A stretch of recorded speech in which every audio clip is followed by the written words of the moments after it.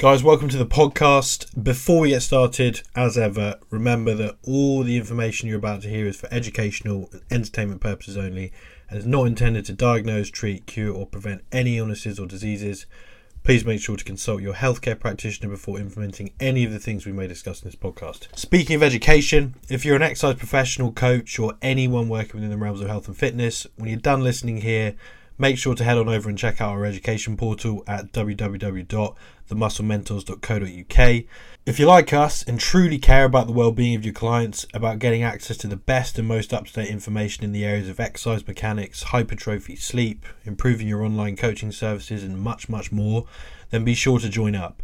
You'll gain access to endless hours of content focused around everything you need to become a true elite coach and get your clients in the best physical shape possible. This is all in the form of video lectures, weekly live education sessions and study groups. You also get early access to our podcast and access to any exclusive Q&A segments we do with our guests. The content never stops on the portal. It's not a one-off course. It's an ever-evolving learning platform designed to give you the best information possible in this area.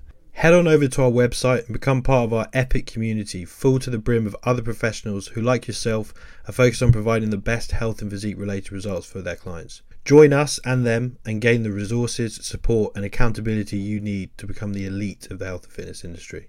For now though, grab yourself a pen and paper and enjoy the show.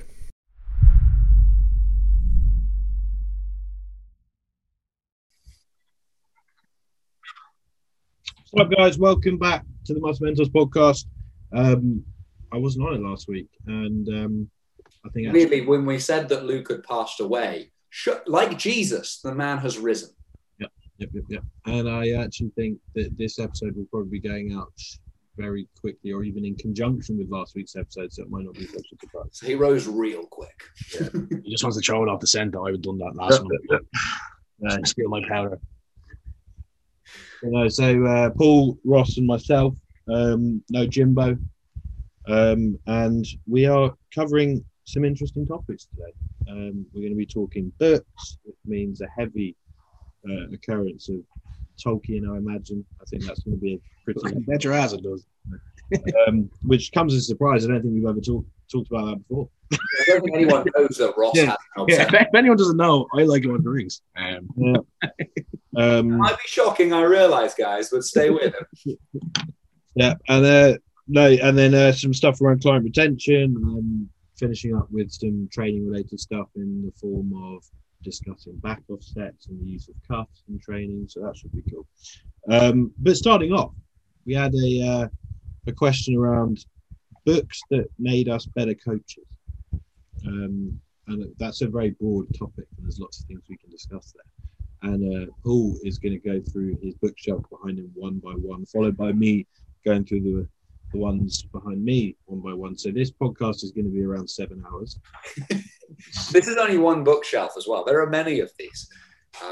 So we can go through it. I think it's an interesting question and a good question. And I think some people are going to be drawn towards book learning more than others, would be one of the first things I say. And that might even be evident even in this call between us, that some of us might be drawn a bit more towards reading things, some of us learn a bit more practically, and that kind of combination. So even if you hear these things and you decide, I want to go and read that book because I like what they just said, that does not mean that that is going to be one of the better ways to learn that particular topic. Like, I would start by saying there is no book that I have read that really helped me master mechanics all that well.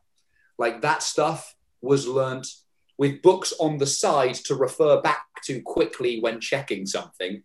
But really, the mastering of that stuff has come from being in person, on practical camps, going to workshops, communicating with a mentor style figure where you get to play with those things backwards and forwards. So the first bit is like, what topics lend themselves well to book learning? Well, I mean, just to be clear, the reason people struggle to learn it through books is because Paul can't actually read. So yeah. I can read Braille, but it turns out mechanics books through Braille really good. These pop-up books, and there's not many of those. Colouring in. Does it make pop-up books in Braille? Pop-up books. You're like stroking this whole cat. I think a mechanics themed pop-up book would be insanely valuable, even for like PTs that are learning it. leg extension, then you put it just pops out, and then just a pop-up Cybex. like loading like that. If you move it like this, you're hoping it's like a Watson leg extension. It's like this is shit. How did you learn? I got the Cybex Eagle pop-up book series, and I just started smoking things. I was going to make this now. I'm going to miss out. It's going to sell 4 copies, and they'll all be to people we know. There'll be us three, and the one person who agreed that it's a good idea. But no, so yeah, I'm in agreement with Paul there that the mechanics books and ones that people might be familiar with. I mean, a very common one that gets bounded about joint structure and function. I mean, I wouldn't even go as far as say the Kapanji books that people hear about are mechanics themed, because they're more literally in relation to like joints themselves. Like it's very internal, that one, and looking at what's happening inside the body. But from like an appreciation of forces and how resistance is applied to us, and central masses and moment arms and things like that. Joint structure is a very good resource there. Joint structure and function by Norkin and Navanji, I believe. Cynthia Norkin and Navanji.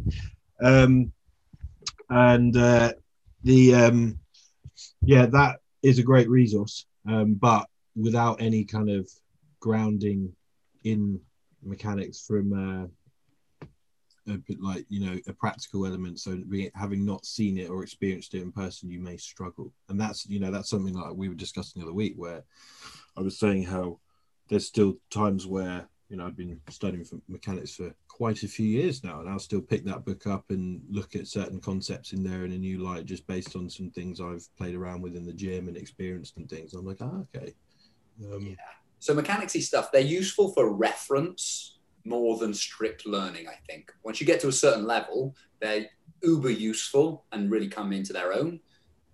But otherwise, I think there's other stuff. So for me, like what I've learned from books about coaching and stuff has actually been learning more about the human condition and what human beings are kind of like, and insights into why people do stuff. And you can learn lots of that from fiction as well as non-fiction. It doesn't have to just be this particular this book is directly about coaching.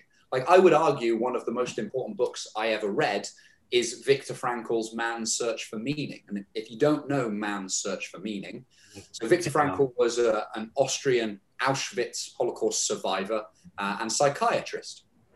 And it's his reflections and experiences within Auschwitz and his insistence that human beings always retain the capacity to choose their response. No matter how horrific your circumstances, there seems to be this subset of people that don't allow their conditions to dehumanize themselves any more than necessary. Now, it's not the majority of people, but for him, you can see the same lesson found from a guy called Alexander Solzhenitsyn in the Soviet system and the gulags. You'll see this idea. And there even relates to this in psychological research. If anyone is familiar with conformity research, Milgram and Zombardo and Ash and those kinds of people, you'll see this same kind of rough number that about 10 to 20% of people-ish seem to not go along with the crowd, even when everyone is going along with awfulness. And so for Frankl, it was that you can take everything from a human being except for one thing, and that is your ability to choose your response regardless of the circumstance you find yourself in. Now, that choice might be between death and something awful. That doesn't mean it's a nice choice. It doesn't mean you survive, but you have something in there that no one can ever take away from you. And that you can't dismiss, you could dismiss that if that's just coming from me saying it, sat in my nice room in an air-conditioned building with no stress on me. But it means something very different when it's insisted upon by someone who lost every one of his family members in the Holocaust. For that person to still mean that means something very deep compared to someone else saying it. And I would say I learned more from that and from history. I like history stuff, so of course I feel like I learned that than I would from any mechanicsy stuff. Yeah, but it's not a very heavy read. I would say you're missing the point though, that like we're talking about books that made us a better coach, and I mean, fortunately, that Frankl's book there, like the last, I think half of it is just his training log while he was in Auschwitz, and the last half of it is his like more like theoretical stuff that he came up with, this thing called logotherapy. So the last half of the book is actually different to the first half. The first half is the better stuff. But I took way more lessons, and they don't always have to be heavy lessons. Like I would say I learned plenty of things from reading Dostoevsky or The Three Musketeers, as much as I learned from these harder things or the extremes of the human experience. Like, surround yourself with a variety of stuff. You can learn from a whole bunch of different places, and you'll start to put things together and pick weird patterns. Or sometimes it's even useful when you're sitting with a client to be able to pull up a story that you remember from this other thing that vaguely relates to what this person is talking in front of you about. And because coaching is about relationships, and the more we have of things we're like, oh, that's a bit like this, or the more we can build that connection with someone and sometimes make them feel less alone, the better we tend to do. And reading gives us access to other people's lives that aren't our own. They give us access to experiences across time and across cultures that we would not otherwise have. And that's really useful when it comes to connection. And coaching is a lot about connection. I think that would probably be surprising to some people, that they were expecting us to be like, books that made us better coaches. Oh, it's all going to be training and, Arnold's bodybuilding, what was it, a bodybuilding Bible or something like that? Books that make you a better person are likely to make you a better coach. Yeah. So I've read, but like I wasn't very academic when I left school. I would have been as academic as I needed to be to get what I wanted to do in third level, but that was as far as it went. And then I kind of got into reading again. The first kind of book I picked up in a long time was The Daily Stoic, which is another big one for me. Just kind of looking at the experiences of incredibly powerful people in history, that kind of way, and then how their kind of mindset around things allowed them to continue to do so. And it's just it's an interesting one as well. So for anyone who is like me, who maybe wasn't as academic when they got to this point and kind of rolled themselves in, that's a really good place to start. You literally read a page a day, and if you get the diary as well, it's by Ryan Holiday, you can then kind of take notes based off the information that you got across that day. Super easy read, really, really enjoyable. Does get you thinking first thing in the morning. Really, really good option for people who maybe aren't as, geared in towards actual kind of literature. It's a really, really good place to start. Yeah, especially because like the nice thing with those types of books, and that Ryan Holiday one is a good one, is, as you say, you can read just a page a day. Most people can make themselves do a page a day. Whereas, fuck me, I've got to read this whole chapter and this 300-page book. That can seem overwhelming. But you're like, all right, I'll sit down with my coffee. I'll bosh out this small A5 page. Sweet. Gives me something to think about. That's useful. On we crack. And then some people are going to take that and go, cool, let's go and look at the Stoics a little more. Let's go look at Marcus Aurelius. They'll go look at Marcus Aurelius. They'll go read Meditations. Yeah. It's happened to me. I ended up going, I was like, what is this Meditations? I'm going to go read that. And then you go and you look at it. And then, if you're going to read Marcus Aurelius or Seneca as well, get a good translation. The Penguin one's pretty good. I remember first getting a Marcus Aurelius translation of Meditations, and it was shite. And I was like, what is the big deal with this? And then I got another version. I was like, oh, the translation is literally like someone did in your old French classes, where they took the thing, put it into a translator on Google, and then just copied that answer into the thing. I was like, this doesn't read very well. What's going on with this? And I've had that with a couple of different books. I remember having it with a Nietzsche book, Beyond Good and Evil. I was like, what is the big deal with people loving this book? No, I had a shit translation. The Penguin translations of most stuff are a really nice place to start if you go down that road. And if you don't want to read if you don't want to read stuff about Marcus Aurelius, then just watch Gladiator and and even if you like reading, also watch Gladiator. Oh yeah, 100%. And I think those books of kind of stemming in that kind of philosophical areas is a really good place, and again something that people won't have considered when they're thinking, how can I become a better coach? What nutrition book do I need to read? You're like, no, it's a lot of it's people skills, and psychology is another cool area. There's a book I read recently, because admittedly, like, I don't read tons of books of, in these sorts of areas. It's only something I started doing more recently, and up until now, I've been reading. If I read, it's more in the realms of actual research stuff, and I'm more of a listener to things. So, like Paul's book, for instance, was one that I really appreciated on the almost inevitable problem of anxiety and dieting. That was a very useful book for coaches. That made me a better coach. And Surrounded by Idiots was this one I read recently by Thomas Erickson, and that's a cool. I really wanted to say I wrote that as well when I joined the Muscle Mentors. This book called Surrounded by Idiots. I don't know why I wrote it. But that's a very kind of easy read, pretty fun read. and simplistic model of human behavior and personality types that is a really cool resource that, you know, for when you're dealing with tons of different people in your job, as which you inevitably will in your job as a coach, and you've got to be like, okay, I've got to deal with these people differently. I've got to kind of meet them at different points, communicate with them in different ways, understand their behaviors, and kind of make sure that you don't interpret things the wrong way, and make sure that you can understand why they may interpret some things you do in the wrong way and things like that. You know, it's that books like that are really cool. So I'd say I recommend that. That definitely made me a better coach. And then say again. No, go. If all else fails, read Hobbit. Yeah. I was about to steer it that way. I was like, now the book that really made us all better is The Lord of the Rings. It absolutely is. And The Silmarillion. If you really want to challenge yourself, read The Silmarillion. To this day, it's the most difficult book I've ever read in my whole life. Or The Silmarillion. It's unbelievably hard to read. Oh, hard. I thought you said it's the best book you've ever read in your life. No. It's unbelievably difficult to read because it's all kind of written as if it's like almost like a holy text. You know, like it's kind of written like the first kind of couple of like 100 pages. It's like the story of how like Middle Earth was created. Like, so it's all about the songs of the Ainur, and it's very, very confusing. So if you don't actually understand it, you're sitting there going, "What the fuck is this?" If anyone likes it, I think they've got that on one of my favorite new finds lately for book stuff. There's a website called the Folio Society. Well, do they have the Silmarillion on it? I think they've got a copy they've done of the Silmarillion. Jesus. But they do their own version of a whole load of different books that they'll do in hardback format. They get their own illustrators and stuff in.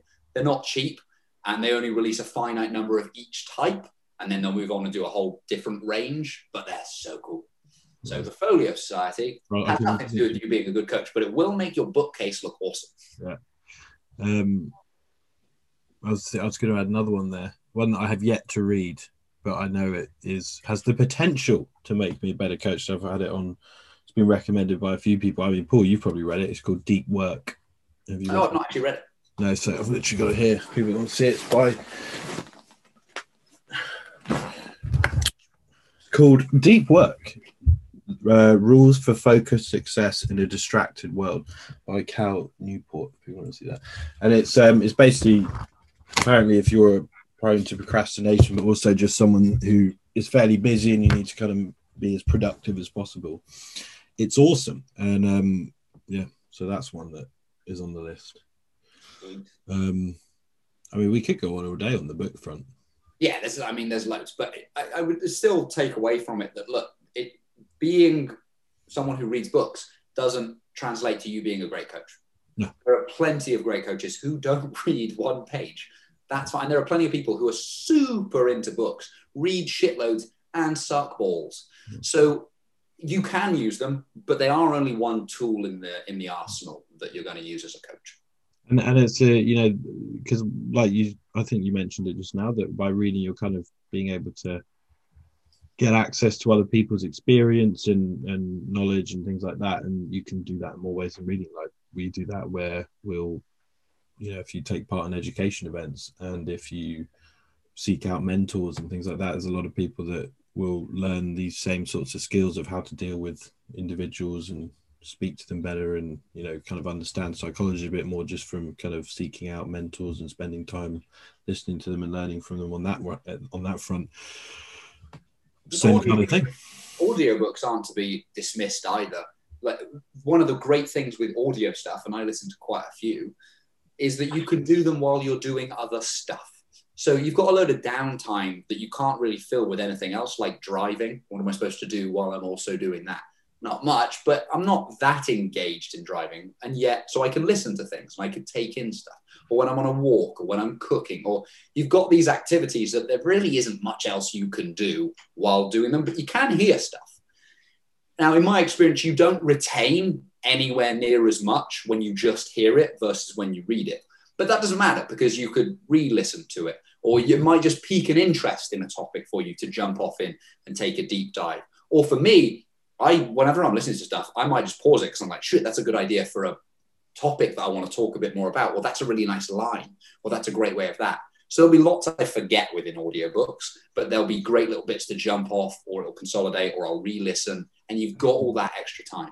Tactic for that is if you're driving along, I do this, and there'll be like some really cool point that's made, and I'll just pick my phone up and just screenshot where it was, and then I'll know I might do that a few times, but then I'll just go back through and be like, okay, an hour and 10 minutes and 38 seconds or something. You go there and you're like, okay, yeah, write that down. I've done before as well, which is probably shouldn't do, but is dictate into my phone. If I have that, I'll pause it, open the like voice dictation bit, so I'm not really using my phone, and then speak at my phone.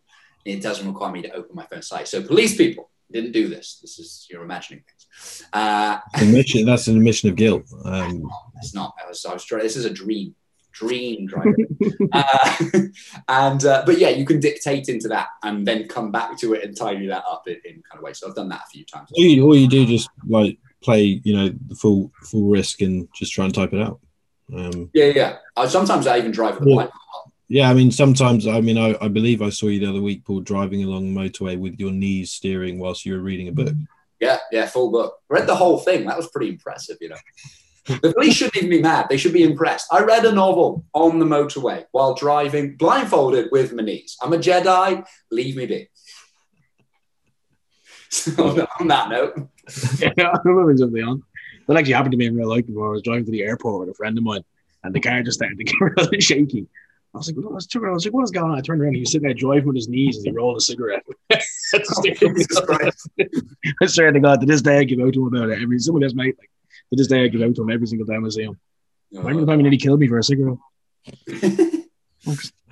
Okay, that's probably enough on that question, isn't it? Yeah, books, there's a few books. I'll try anatomy one in there just quickly, and I'd say if you go down like getting Atlas of Anatomy, also get a skeleton, because that's like the other component. Yeah.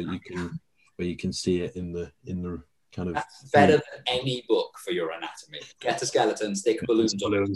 Yeah. So which I had here was a skeleton. It's not even close. Otherwise, you're just learning words.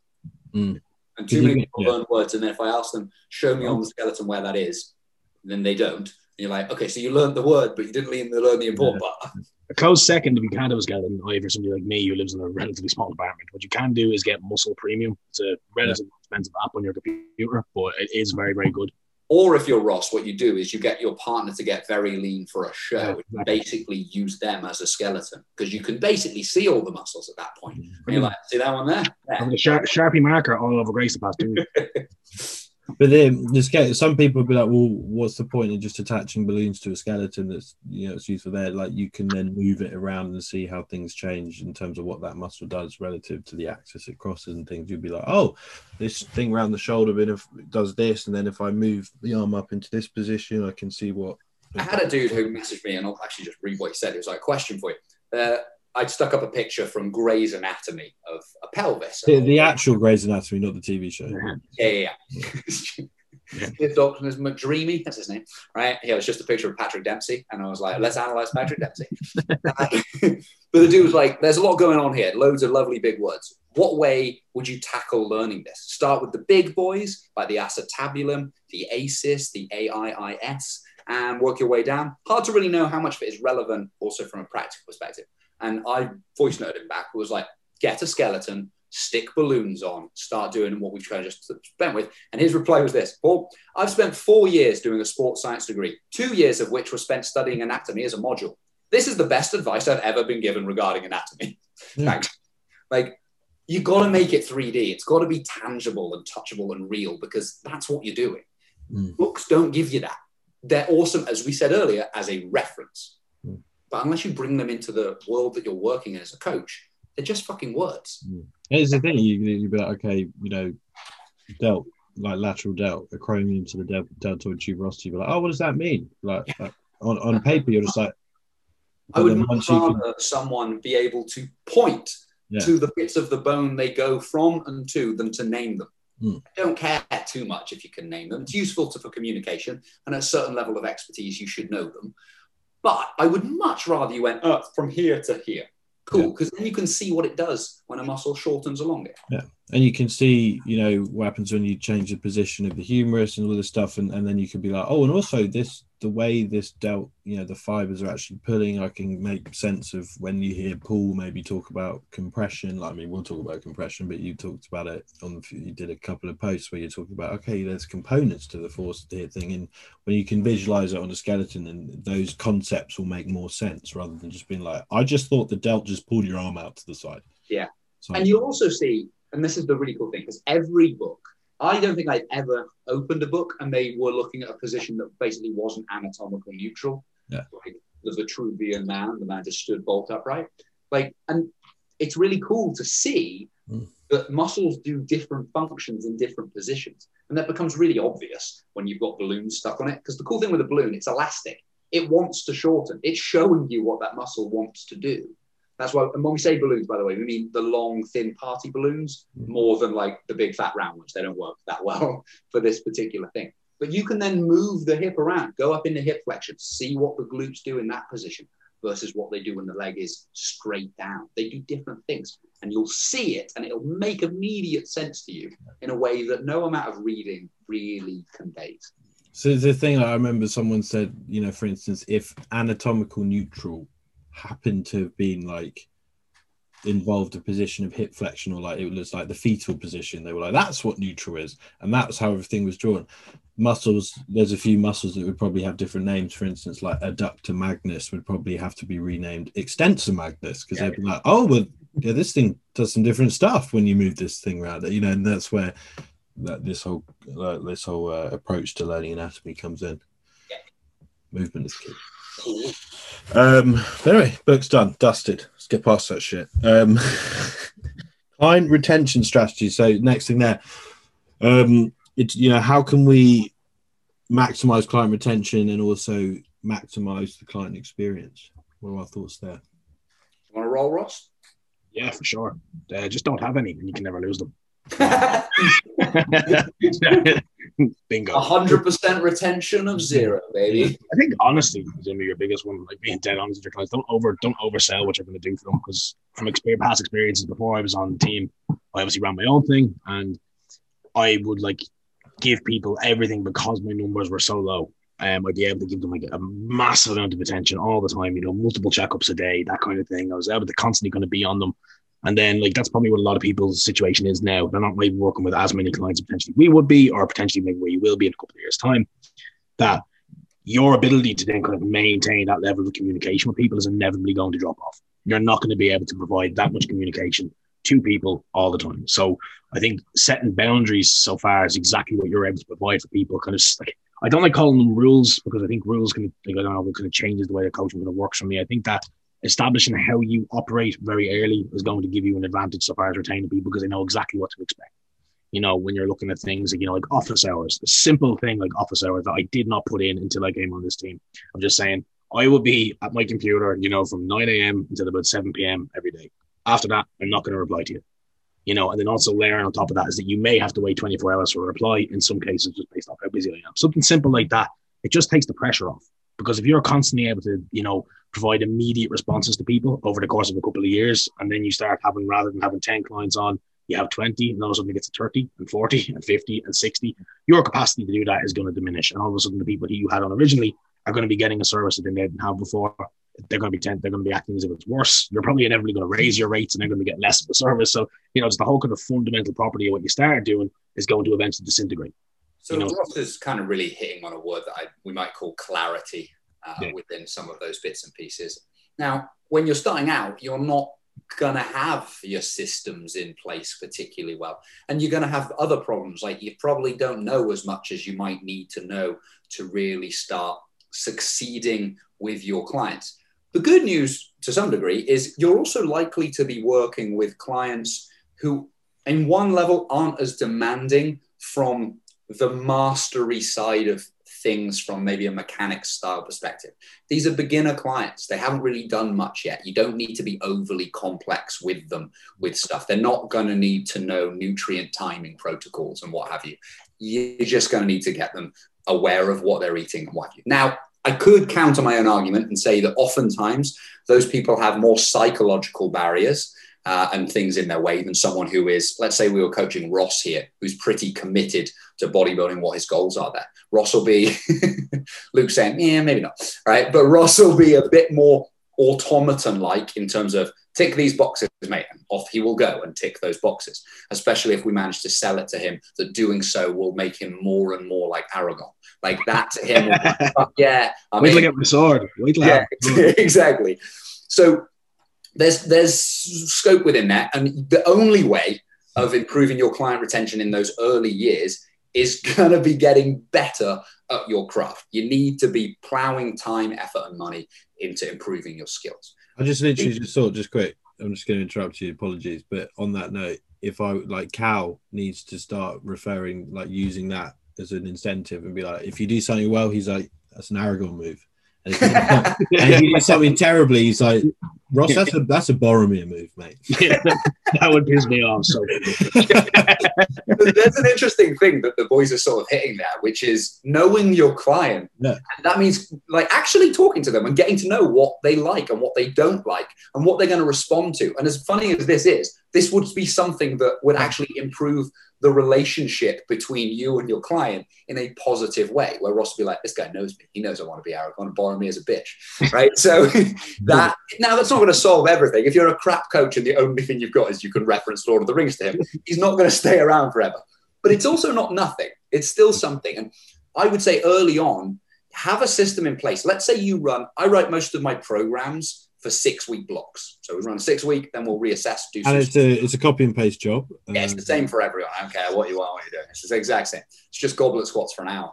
But at the end of each 6-week phase, I will pop you over a type form. That's the feedback thing I use, but you could use Google Sheets or whatever it is that you use and get feedback on what's just gone on. What did you like? What went well? What didn't go so well? How long did it take? How time effective was it? Is there anything you want more from me? I ask my clients within that phase feedback form, which is what I call it, like how well supported do they feel? Would they like anything else from me? They have weekly check-ins that include bits of this as well, but check in with them. Like ask them, are you providing them with what they want in their own words? Now, sometimes they're not going to know what they want. This might be new to them. They're going to get all confused. But you'd be amazed how far it goes towards client retention from just asking what your client's after and then serving that. They're like, I want more of this. Cool. Let's go and show that. Or sometimes they'll ask for something that that's not really feasible. But then you've got a job there to educate them on what a more realistic thing might be or whatever's going on. So client retention is often failed by people because A, they're not very good yet. You just got to get better at what you do. Go and get involved in the portal, go to camps, go to things with people you think, oh, they're where I want to be, or they're very good at this. And then communicate with the person, because the person in front of you is different to every other person in some way. And the only way to know that is not through more education and more courses, but communication with the person. Yeah. And I think that's where, because the question was, how can you part of the question, how can you maximize the client experience? Some people take maximize and they're like, well, that just means more. That means more of everything. That means I need to give them as many things to track and as many variables to consider and as many gadgets and gizmos and as many things to do in the gym. It's like, that's not maximizing the client experience. And like I actually the other day was going through my WhatsApps and I was trying to find, when you search for a word, because I was like, I remember I sent a client something like this and I was trying to find it so I could send it to another client because it was useful for them. And I stumbled across a chat with one of a client from a few years ago. And I remember she dropped off fairly quickly. And I remember at the time I was like, she's just not ready and, stuff like this. And then I went and looked through some of the conversations. And it was like when I'd set her up and I was like getting her to track blood glucose and do all these kind of crazy bits, which at the time I fully believed in. But also at the time I was like, that's just far too much. And I was thinking, I'm maximizing the experience here because she's doing things she's never done before. But for her, it was just not appropriate, not what she needed. And that was where the stuff Paul said was, it's like meeting someone where they're at. Like maximizing the client experience means maximizing the value. And it's a cliched saying, but less is more a lot of the time. But it's also just not less. It's just. And that, it doesn't mean we need 100 different approaches entirely, because you can only have so many systems working for yourself. But I would use in my own client application kind of form, is one of the questions is, how much detail or data would you like to track? All of it. I want to know everything I possibly can. The bare minimum, I want to get away with the least I have to pay attention to. You can also have another one in there that's like the moderate amount, somewhere in between those points, or even another one which is whatever you would recommend. Because some people are going to be like, whatever you think is best, I will follow that. Other people are going to be like, nah, I could give. I have a client, an in-person client, who calls me briefcase because I like spreadsheets and shit way more than she does.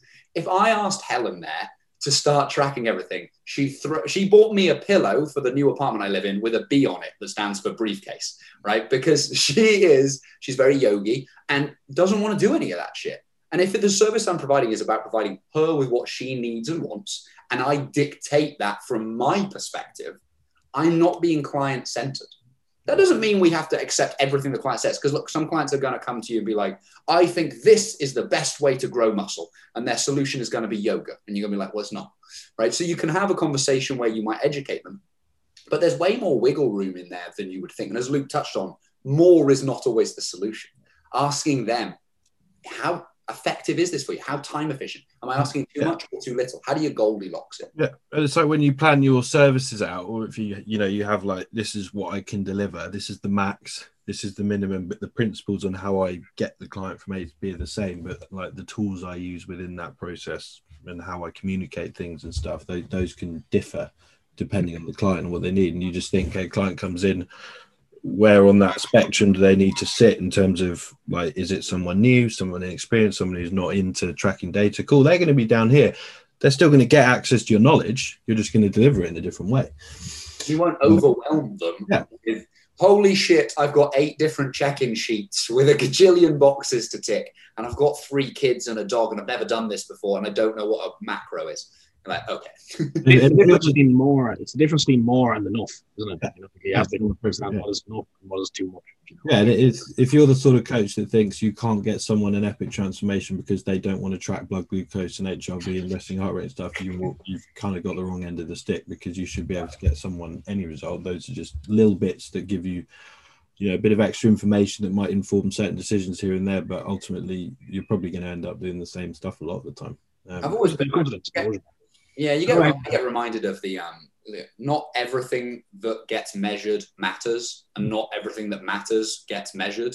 Like, just because we can do a whole bunch of stuff doesn't mean we need to. But also, at least in my experience, most of the people who come to you, if they've got an advanced goal, they recognize that they'll be probably tracking more things than someone who's got a basic goal. It's rare that someone comes in who's like, I want to be shredded, I want to maximize this, but I also don't want to pay attention to anything. I've never met anyone who was like that. They might exist, but they're pretty rare. And sometimes people, like, if it's the goal that they're like, they've got a big goal, whether it's stage or something, you find that they generally will want to track more than even is necessary sometimes. It's just about to say that. That often becomes an inevitability with these guys as well, especially if you have somebody who has past experiences, and is coming to you potentially using assistance and stuff like that. Okay, there's a couple of things that we need to make sure we're looking at here that you don't really have a choice over. You've got to track these, or I'm probably not going to be able to do my job properly. So. I suppose that bit's almost no different on some level than how many clients come and want a massive list of supplements that they should or shouldn't be taking. And you're like, you haven't understood basic nutrition yet. This doesn't matter for you. Or certainly will make this much difference compared to this other stuff. Yeah. So it's just, where's the hierarchy of importance? And are we paying attention to the big rocks or the little tiny ones? Sometimes the little tiny ones help the big ones fall in place. And I often argue, like, sometimes having a very structured plan, there's not too much special about some of the weird tiny bits in the structured plan, but that specificity gets more buy-in so that people nail the big rocks more consistently than if they felt like, oh, this is a bit vague. So again, it comes down to who's doing it. And what do they think about that stuff? Yeah, and and your ability to kind of communicate it and keep them on track. It's all good, right? I thought one thing I should add on the retention front, which I thought may be useful, because like your experience, Ross, where you were saying you had maybe less people so you could give them more time, and then as you get busier and busier, some people, a good idea would be, and it's not, so this is like kind of an abstract way of thinking about it in a way, this will probably require some of the people listening, if they go down this route, to kind of sit down and map things out, and you'll find it isn't as black and white as I'm making it. But if you say, like, okay, maximal client, like the maximum number of clients I want is 60. If I am going to, how many to provide a decent service, at roughly how much time per week am I going to have to spend per client? And if you do that, if you figure out, okay, I want to spend 15 hours a week on coaching, let's say, or you said, okay, if it was that number, if it was 30 or 40 hours, and you had 20 clients, you still were going to fill that 40-hour window. You had 20 clients, you're going to be spending a lot more per client. But if you keep that level of service and then you add another 20 clients and you add another 20 clients, you're going to be fucked. So if you think, I'm planning for 60 here, it's the same when people make a business plan. They think, this is where I want to be, so let's backtrack and make a plan that fits that. So you think, okay, I want to have 60 clients. I've got to spend maybe half an hour per client, whatever it is. When it comes to the check-in, you probably have to spend more in each setup. And then you can backtrack from there and be like, okay, I know even when I got 20, this is the time I've got to spend per client. And in that time period, that means there's more time that I can put into marketing and getting more clients. And then, you know, there's that way of looking at it. That means when you get to that number, you don't see that your quality of service has massively dropped off for the people that have you're already working with you. Because that's another one you can roll with is when clients leave, and they will, because they'll leave for a variety of reasons, is ask for feedback on why they're leaving. And it might be because they achieved their goal. It might be because they've just lost their job. It can be for a whole bunch of different reasons, but sometimes it's in there. They'll give you some information where it might sting a bit because you'll take it a bit personally, because it is a bit personal to some degree. But there's opportunity in there. There's opportunity in there for you to improve what you do, increase your ability to retain people in the future. And look, if you're going to run a successful business, retention is a huge part of it. Like, it's so much easier to run a comfortable business where you're not stressing about money, when people stay with you for decent chunks of time because you're good at what you do. Like, if you show me a coach with a good retention rate, you're showing me a good coach on one level, at least on the level of relationship with the client, and probably more than that, because it's rare that someone stays with anyone for years. And look, some of my longest clients have been with me for 8 years. It's rare that they've stayed that way if they don't value what you're doing. And it makes it way easier to not have to keep stressing, oh my God, what have I got coming in this month? What's going out? Do I need to pick up more? No, I'm closing my books. I don't need any more right now. It's way easier to only need 1 or 2 because you're retaining the bulk than have to keep churning over. I need another 8 each month. You're like, ooh, that's going to get difficult for most people with a smaller following. And yeah, I mean, and that approach, and the one I've mapped out, it will give you an idea of. And yeah, because some people, there's a lot of coaches out there I know that will just pluck numbers out their arse and like, this is how much I charge for coaching each month, but they're not kind of basing that on anything other than this is what I've seen other people are charging. If you kind of go through a process of saying, okay, this is how much I'm going to spend on each client per month, you know what you're actually being paid for the time you're putting in. And because if you have like a client that you're spending an hour on each week and another one that's like 10 minutes, and which happens, but you know, your hourly rate is kind of all over the place. Whereas if you're kind of like, okay, this is roughly where I need to sit, and you know, and then you'll know if generally on average you're spending longer than you think, you that's like, okay, maybe I need to put my price up, and I know that they're getting a good service for that because they're actually giving them the time and all this sort of thing. So it can inform that side of things, which I think you know, potentially even get a good business coach that will help you with all these systemized things. They won't help you with the skills aspect, though they should emphasize it. So someone like Ollie Carson is usually pretty great at helping people go through that type of stuff. So you're going to find that we recommend a lot of things that you're going to need to spend money on, but that's spending that money, I promise you, if you go and apply it, will speed things up so much that it will save you money by earning you more money in the long run than if you didn't do that. And he'll sit you down, and I'm sure he'll ask questions and say, you know, and it's something I've asked a few people recently when they've kind of brought up these things of like, I'm struggling with putting my price up, or you know, what should I charge for my coaching? And I'm like, you know, how much do you want to be paid per check-in? Like, how do you value your time like that? And they're like, I don't know. Or they've got a current model. You're like, well, how much are you working out you're being paid per client per week? And they're like, I don't know. I'm like, well, there you go. You need someone to kind of give you some guidance there. And once you figure that stuff out, it all becomes clear, because then you can put together a map in a game plan and be like, okay, right now I need to know what I do to hit these numbers, and you know, make it easier to think about retaining clients and things like that, and all these sorts of things. Because that in itself is a client retention strategy, when you're like, oh, I've got an actual thing in place that is kind of incentivizing me here. But anyway, any more we'd add on that? Be really good at your job. Be really fucking good at it. To be fair, that is, that's the ultimate thing of how to maximize client experience and how to get more clients. You hear that a lot.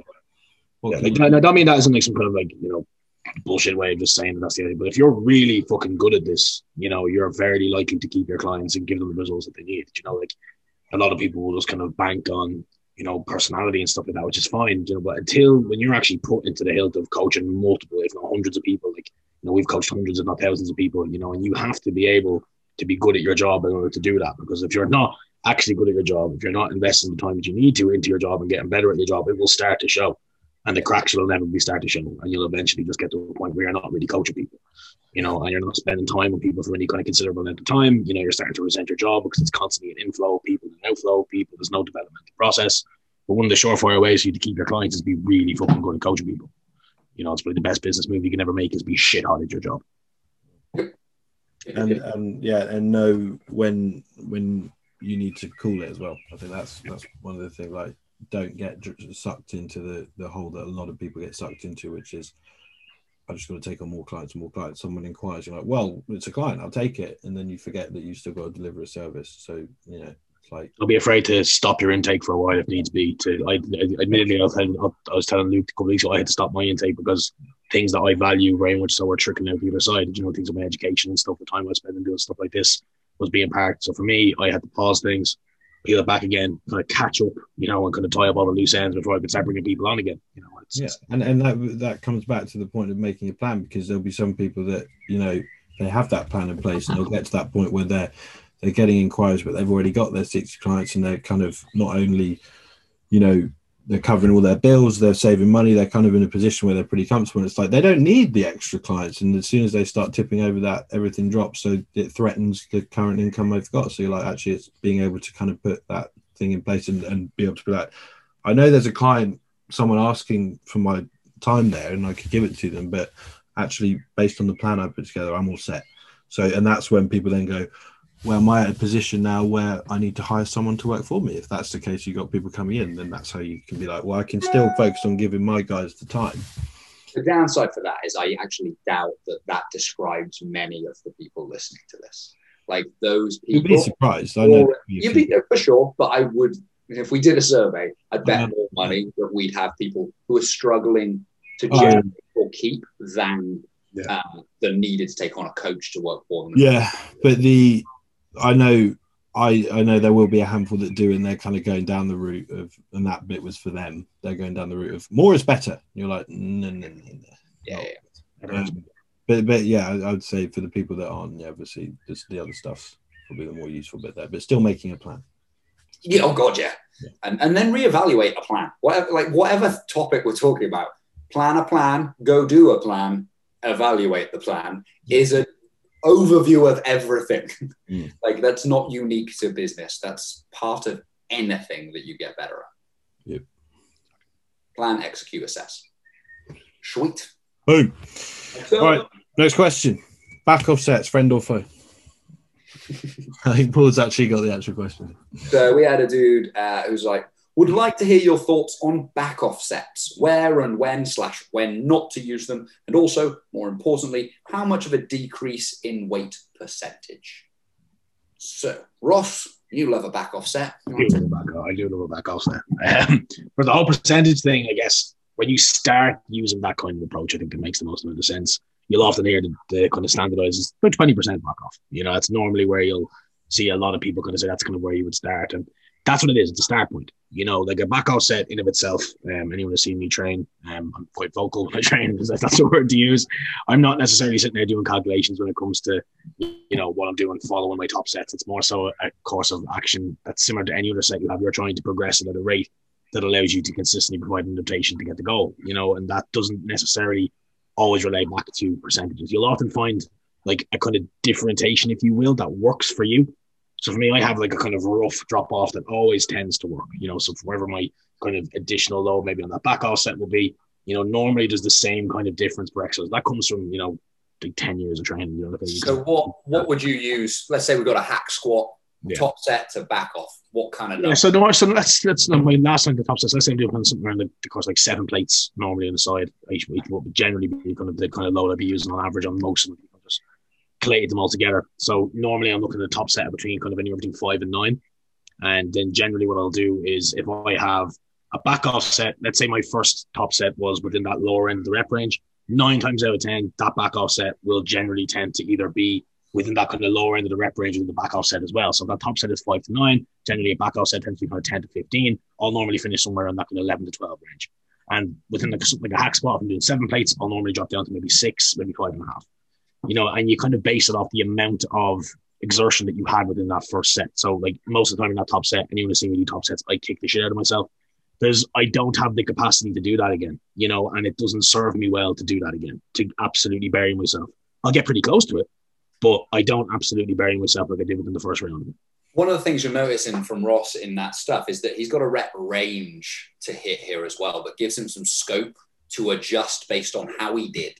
So if, for example, he dropped down to 5 plates aside and he ended up and he was taking them pretty close to failure or to failure, and he got 18, well, that tells him something. If he knew his range was 10 to 15, shit, I got way more than that, which I'm happy to push to for this one. But I know next time I come to this, I can nudge that guy up probably quite a bit. If I shot over from 11 being the minimum requirement, I got fucking 18. Okay, that was too big a drop. So there's some aspect of experience that inevitably is coming from this, where you're going to tweak that and go, okay, that was too much, that was too little. What am I dealing with?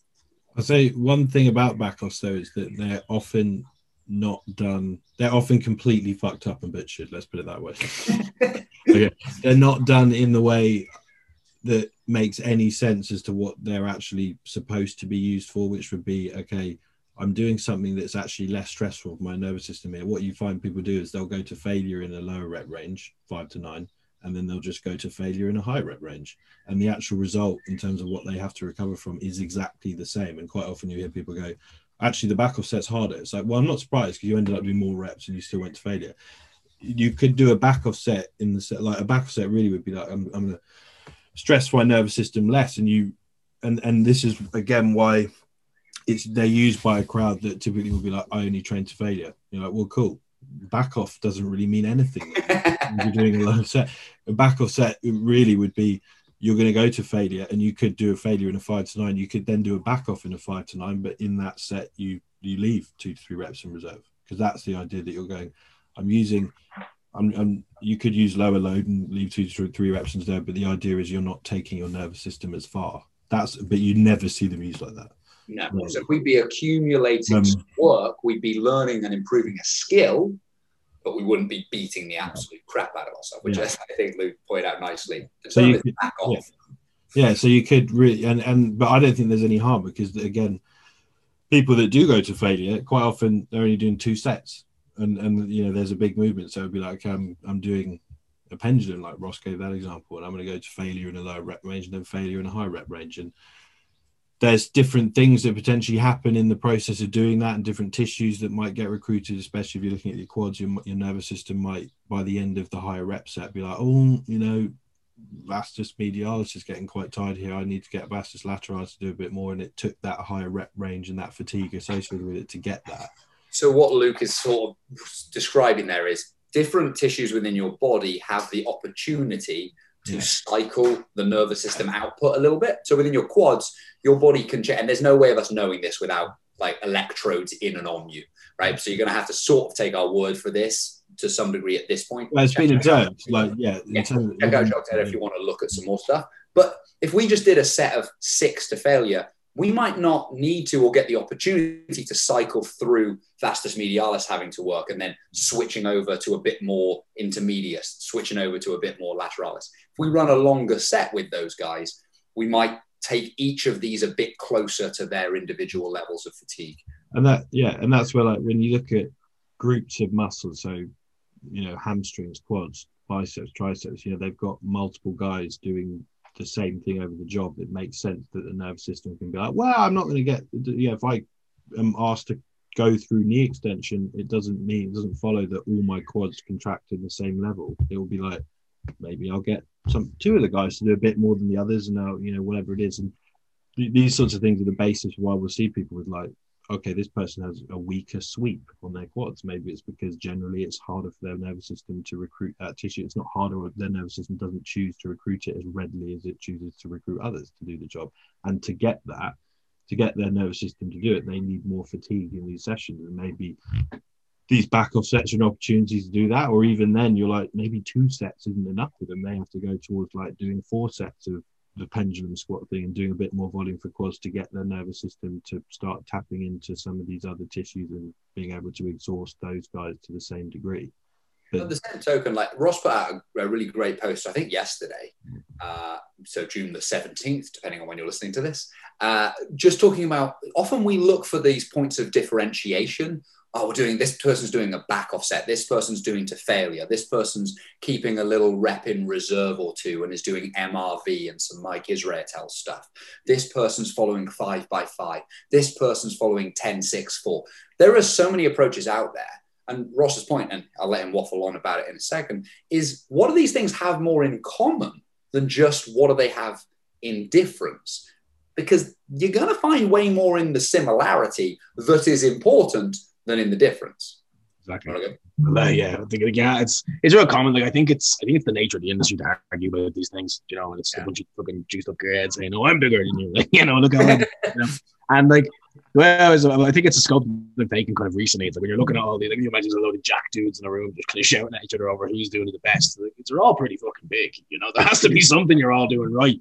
And like at the bare bones of it, that's the conversation. Like, what is it that every single person within this room is doing that's similar rather than they're doing that's different, you know? And when you go and you look a little bit deeper, that kind of led me down the hypertrophy rabbit hole not too long ago, you know, and you're thinking about these objective outcomes that we're looking for, and then you're going to give an effective set. You'll often find it's the same kind of thing that we would look for, you know, these kind of, this idea of kind of high levels of fatigue, you know, kind of myofilaments kind of like working at capacity, and then you have this idea of kind of like an involuntary contraction velocity kind of slowing down, all these kind of things. Like you're like, okay, in what world do any of these programs not allow that to happen? And you'll find out within pretty much every single one, they happen, you know, and that's where you start. And this is the whole reason why you see the big giant idiot dude who just swings shit around being pretty jacked. And you can't take away from the fact he's probably on shit load of drugs, but like, this is why they all kind of seem to do the same thing. This is why they all seem to progress, because that kind of objective outcome is something that they can all reach, you know, irrespective of how you do it. And then you need to look at, okay, then what's the best one for me? And you've kind of answered your same question. You need to figure it out yourself. You need to figure out, okay, what is A that you enjoy, because preference is huge.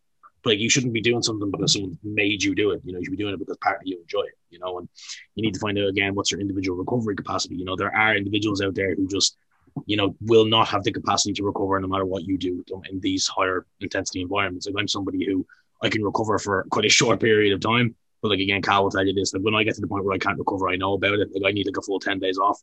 You know, I just can't get back in there. Like my whole body just, you know. At the same time, I can turn around and change that, but I really love training that way, and it seems to work. You know, if someone gets more advanced, it's going to take more out of them when they start doing this. The loads they're dealing with really change stuff. You know, I know when I was younger and starting out and starting to read about things, and there were lots of stuff on percentages. Oh, you should be able to do, you know, 5 reps with 85% of your 1RM. It's like, what's it called? Structural balance, isn't it? Yeah, exactly. But you go like, okay, that might be true at a certain point, but am I supposed to, if I'm the world record holder in the deadlift, am I supposed to be able to do a double at 90% of my 1RM? No. Does that mean, how long would Usain Bolt have to rest after his world record time before he should be able to do it again? At a certain point, percentages of these ideas don't work for the advanced trainee. And even if we start back then and look at the beginner, like 3x10 as a method came after the Second World War. It's a guy called Thomas DeLorme, if you've ever looked at DeLorme, 3x10, working with people who were really badly injured and fucked up. It's actually where testosterone starts being used as well, is post-Second World War recovery for vets who lost limbs or atrophied a lot of stuff and had some awful things happen to them. Turns out he found this weird thing of 3 sets of 10 that gradually increased in load, did wonderful things for helping these people recover and regain function. And we've almost moved away. Almost no one likes programming 3x10 anymore. It's way too basic. But it works, just like 2 sets of shit to failure works, just like 5x5 works. All of these things emphasize lifting some stuff, doing it over time, getting stronger at it. We might emphasize some mechanics things where we like also pick something that suits your structure and suits you and doesn't beat up your joints and stuff. But fundamentally, you're going to be doing that and getting stronger at it. So the commonalities Ross mentioned between all those approaches, like what's the common thing they're doing? They're all applying force to their anatomies some way to some intensity. And then progressing it. And they're all functioning, and that intensity is all on the same spectrum, whether they go to failure or not. Like, you know, the failure group are still talking about, they're talking on the same spectrum that the reps and reserve guys talk. They're just biasing the very end of it. Like, unsurprising. Look, if you take it to balls out death, shocking, you won't have as many sets in you. I know that's crazy to realize, but it's not the moment you go in and do one. You're like, I don't have many of that. It's that kind of inverted U if you kind of, right now, it's more probably like an inverted S if you really want to look at it a little bit deeper. Like, but like the higher your volume capacity, the intensity level that you're going to be able to bring is going to be lower, inevitably, because you use more volume. And on the other side, the higher intensity you bring, the inevitability of your volume being lower. At the end of the day, if you're looking to grow as much muscle as you possibly can, there needs to be accumulation, effort, recovery, and repetition. At the bare fucking bones of it, and we can sit here and we can talk about the physiology all day. And I love talking about physiology. I love talking about mechanics and anatomy. Let's do it. At the bare bones of it, anything you do when it comes to growing tissue, it needs to be accumulative. You need to reach a high level of effort. It needs to be repeated, and you need to be able to recover from it. You know, that's the kind of things you need to be able to do. And then how you kind of fit into that, as I said, Luke said, the spectrum is kind of down to your own discovery. And that's really, as I said, that's not the pain of it. That's the beauty of it. That shit makes me so happy. The fact that I can go in, I can do one thing, and then I can go and do another thing, and I can get a similar response if I really want to do. I think that's quite a beautiful thing that your body's able to do, and it tells us more than what we all disagree with. You know, so stop arguing about programs, start looking at principles, start looking at physiology, and you'll start being able to discover a lot more about the opportunities you have to progress. Because as soon as you get into that kind of dichotomy of like, I need to be doing it this way because this person does it this way or this person does it that way, you're already selling yourself short. So, for example, somebody like myself, even Callum is probably a really good example, and maybe not now because he's not yet at the moment, but like when you get really strong, you know, like Paul mentioned that when you're working with loads, you know, that are just like, you know, I don't say inhuman, but they're incredibly high comparatively to maybe the normal human being. So I'd be somewhat strong and I would work in a higher range of the strength spectrum relative to my body weight. Unless he's on a Boromir day, in which case, in which case I'm just like sitting there getting shot in the back and stuff and being a bitch. My capacity for progression within those higher thresholds of load are just going to be, you know, so high, and then the progression they're going to be able to get is so minute, you know, that kind of principle of all going to balls out failure, it just doesn't work.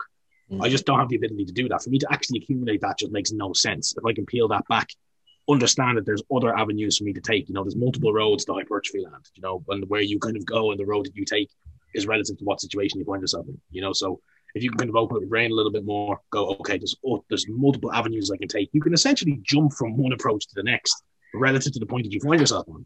So Dan John says it kind of really well. It's like everything works for about 6 weeks. Yeah. And you need to change that. So with these bits, it's like, look, there's nothing stopping you running an intensity phase for a few months and then going to a volume phase for a few months. That's an old Poliquin idea of accumulation and intensification. Works really nicely. Some people don't like doing that kind of stuff because some people are obsessed with training to the death. Those people tend to not trend. So those people tend to not do that for a decade.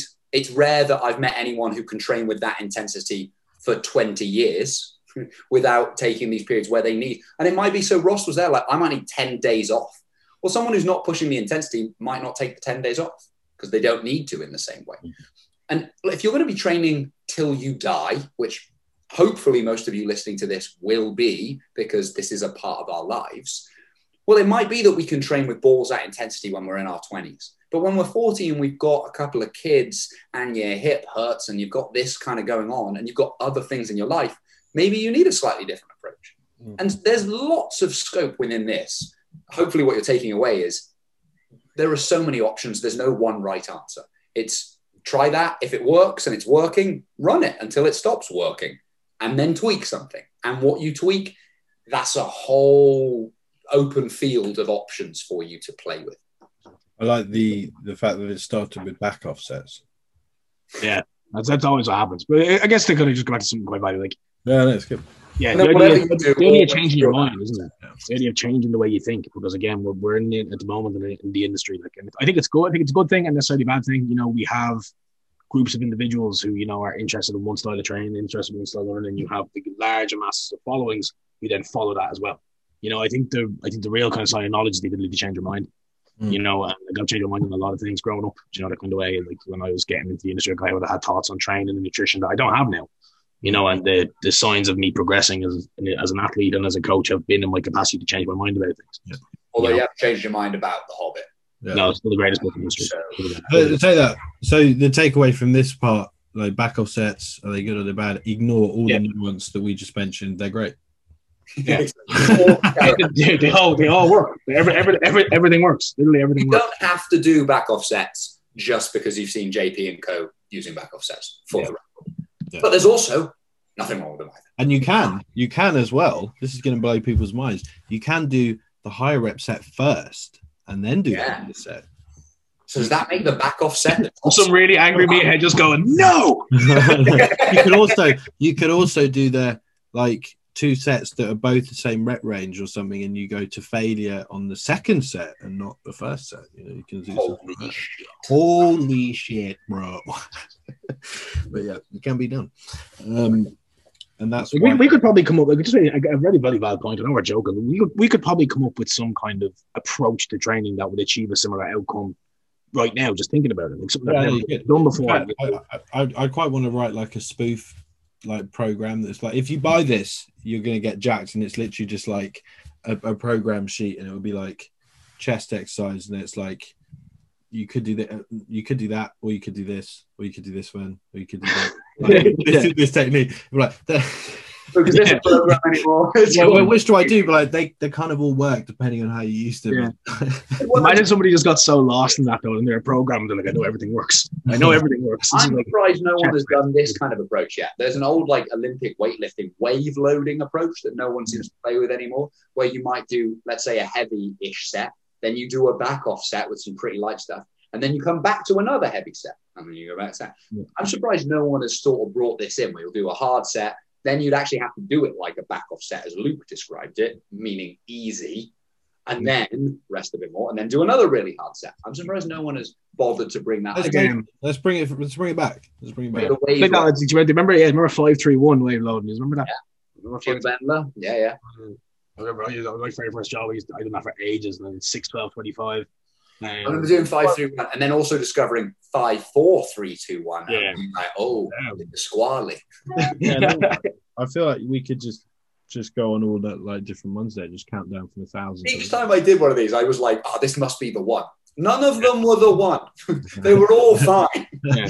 Like, that's the whole point, isn't it? Really, that's the real closing point here, is that like all of these approaches are going to work if you're able to apply yourself to them. Yeah. And then the preference things comes in. Like Ross, said, you know, he has this thing where he's found an approach that he loves, and there's some certain trade-offs associated with that. Great, like he can, at least he's aware of them.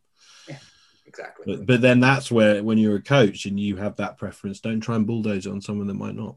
And then we've done that by communicating with Have them. multiple different things that you can use, and that's where this comes in, because you'll be like, but if clients come to me, they need to be expected, like they need to expect to do top sets and back offs how I like to do them. Be like, well, you're going to lose a lot of clients, mate.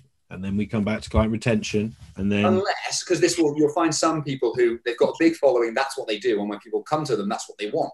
Yeah. That's what, like, the athletes I work with are like that. The athletes but then that's the thing. We're talking to the people who aren't those people. Yeah. We're talking to the people that might emulate those guys and be like, well, they're successful and they do it this way. They can get away with doing it that way. But all you do for that is you just ask the client, what do they want to have the experience like?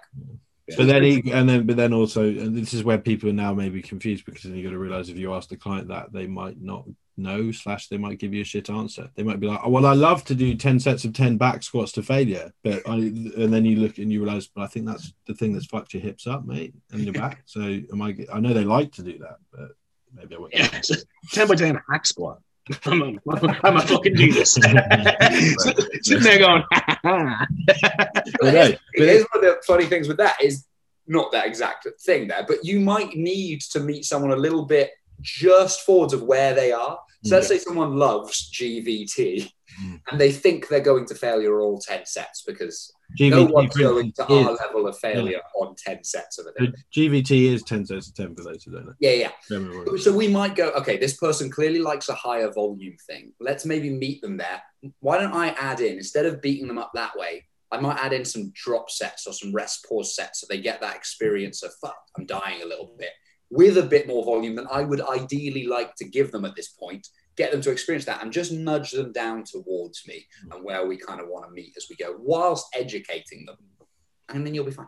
I did something similar with someone once, similar. It was just on that like concept where they enjoyed doing that sort of thing, but / it was quite an interesting way to get them to view it, where we still did 10 sets of 10, but we started off at a really low intensity, and then we did the next set gradually, and then by the 10th set we were like, this is the set. But they still did their 10 sets of 10, and they got something out of each set, and they were like, okay, I'm demonstrating control, and I'm aware of what you're asking me here. And then it was like, now do it. And it's like the same thing. Like sometimes we see in person when you're coaching, your job isn't to solve every tiny thing that your client is doing wrong immediately in one go. Yeah. Like you'll just confuse someone if you give them a gajillion cues. Mm-hmm. So sometimes you need to go, all right, this is where they are. They're unwilling to change too much of this immediately. So what little tweaks can I get to this right now that are going to work? And then add or take away, whatever needs to be for the client in front of you. And there's no great rush. Unless they're literally on fire, there's no great rush to make them perfect straight out the gate. Exactly. Beautiful. Exactly right. Let's wrap it up, because we can go for an hour there. So let's we have one more, but we can cover that next time. Yeah. Thank you for listening, everyone, and thank you guys for your time and wisdom. I'm so glad you're alive now, mate. Risen from the dead, Senior Hoffman, JC himself, the second coming of Jesus Christ. So actually, I don't want to call you that. That's giving you way too much coolness. As we say, with the skeleton just like looking down on me, I'm like. Anyway, but yeah, thank you for listening, people. We'll see you on the next one. Hey, people. Thank you for listening to the Muscle Mentors podcast. Just a quick shout out to our sponsors who support the channel and everything we do in the realms of education and coaching within the industry. Firstly, our original sponsor, Supplement Needs. They've been with us from the start. If you're seeking the highest quality supplements on the market, particularly organ support and health orientated products, you can use code Muscle Mentors at checkout for 10% off your order. Precision Prep, our recently introduced food preparation partner, delivering the finest quality meal prep across the UK, featuring their new Pro Prep range, a concept closely developed with us to solve an issue we see day to day with time limitations and nutritional compromise. If you're seeking the highest quality nutrition delivered to your door for the best price, look no further. Use code Muscle Mentors at checkout for 15% off your first order and 10% thereafter. And lastly, Ra Optics, the highest grade blue light blocking glasses on the market with the slickest style. In a world filled with artificial light, particularly those with high screen time, I can certainly say I'm one of them. These can be a real game changer for sleep quality and recovery, something we use personally on a day-to-day basis. Grab yourself a pair by using code Muscle Mentors at checkout for money off all orders. Once again, thank you for your continued support. Until next time.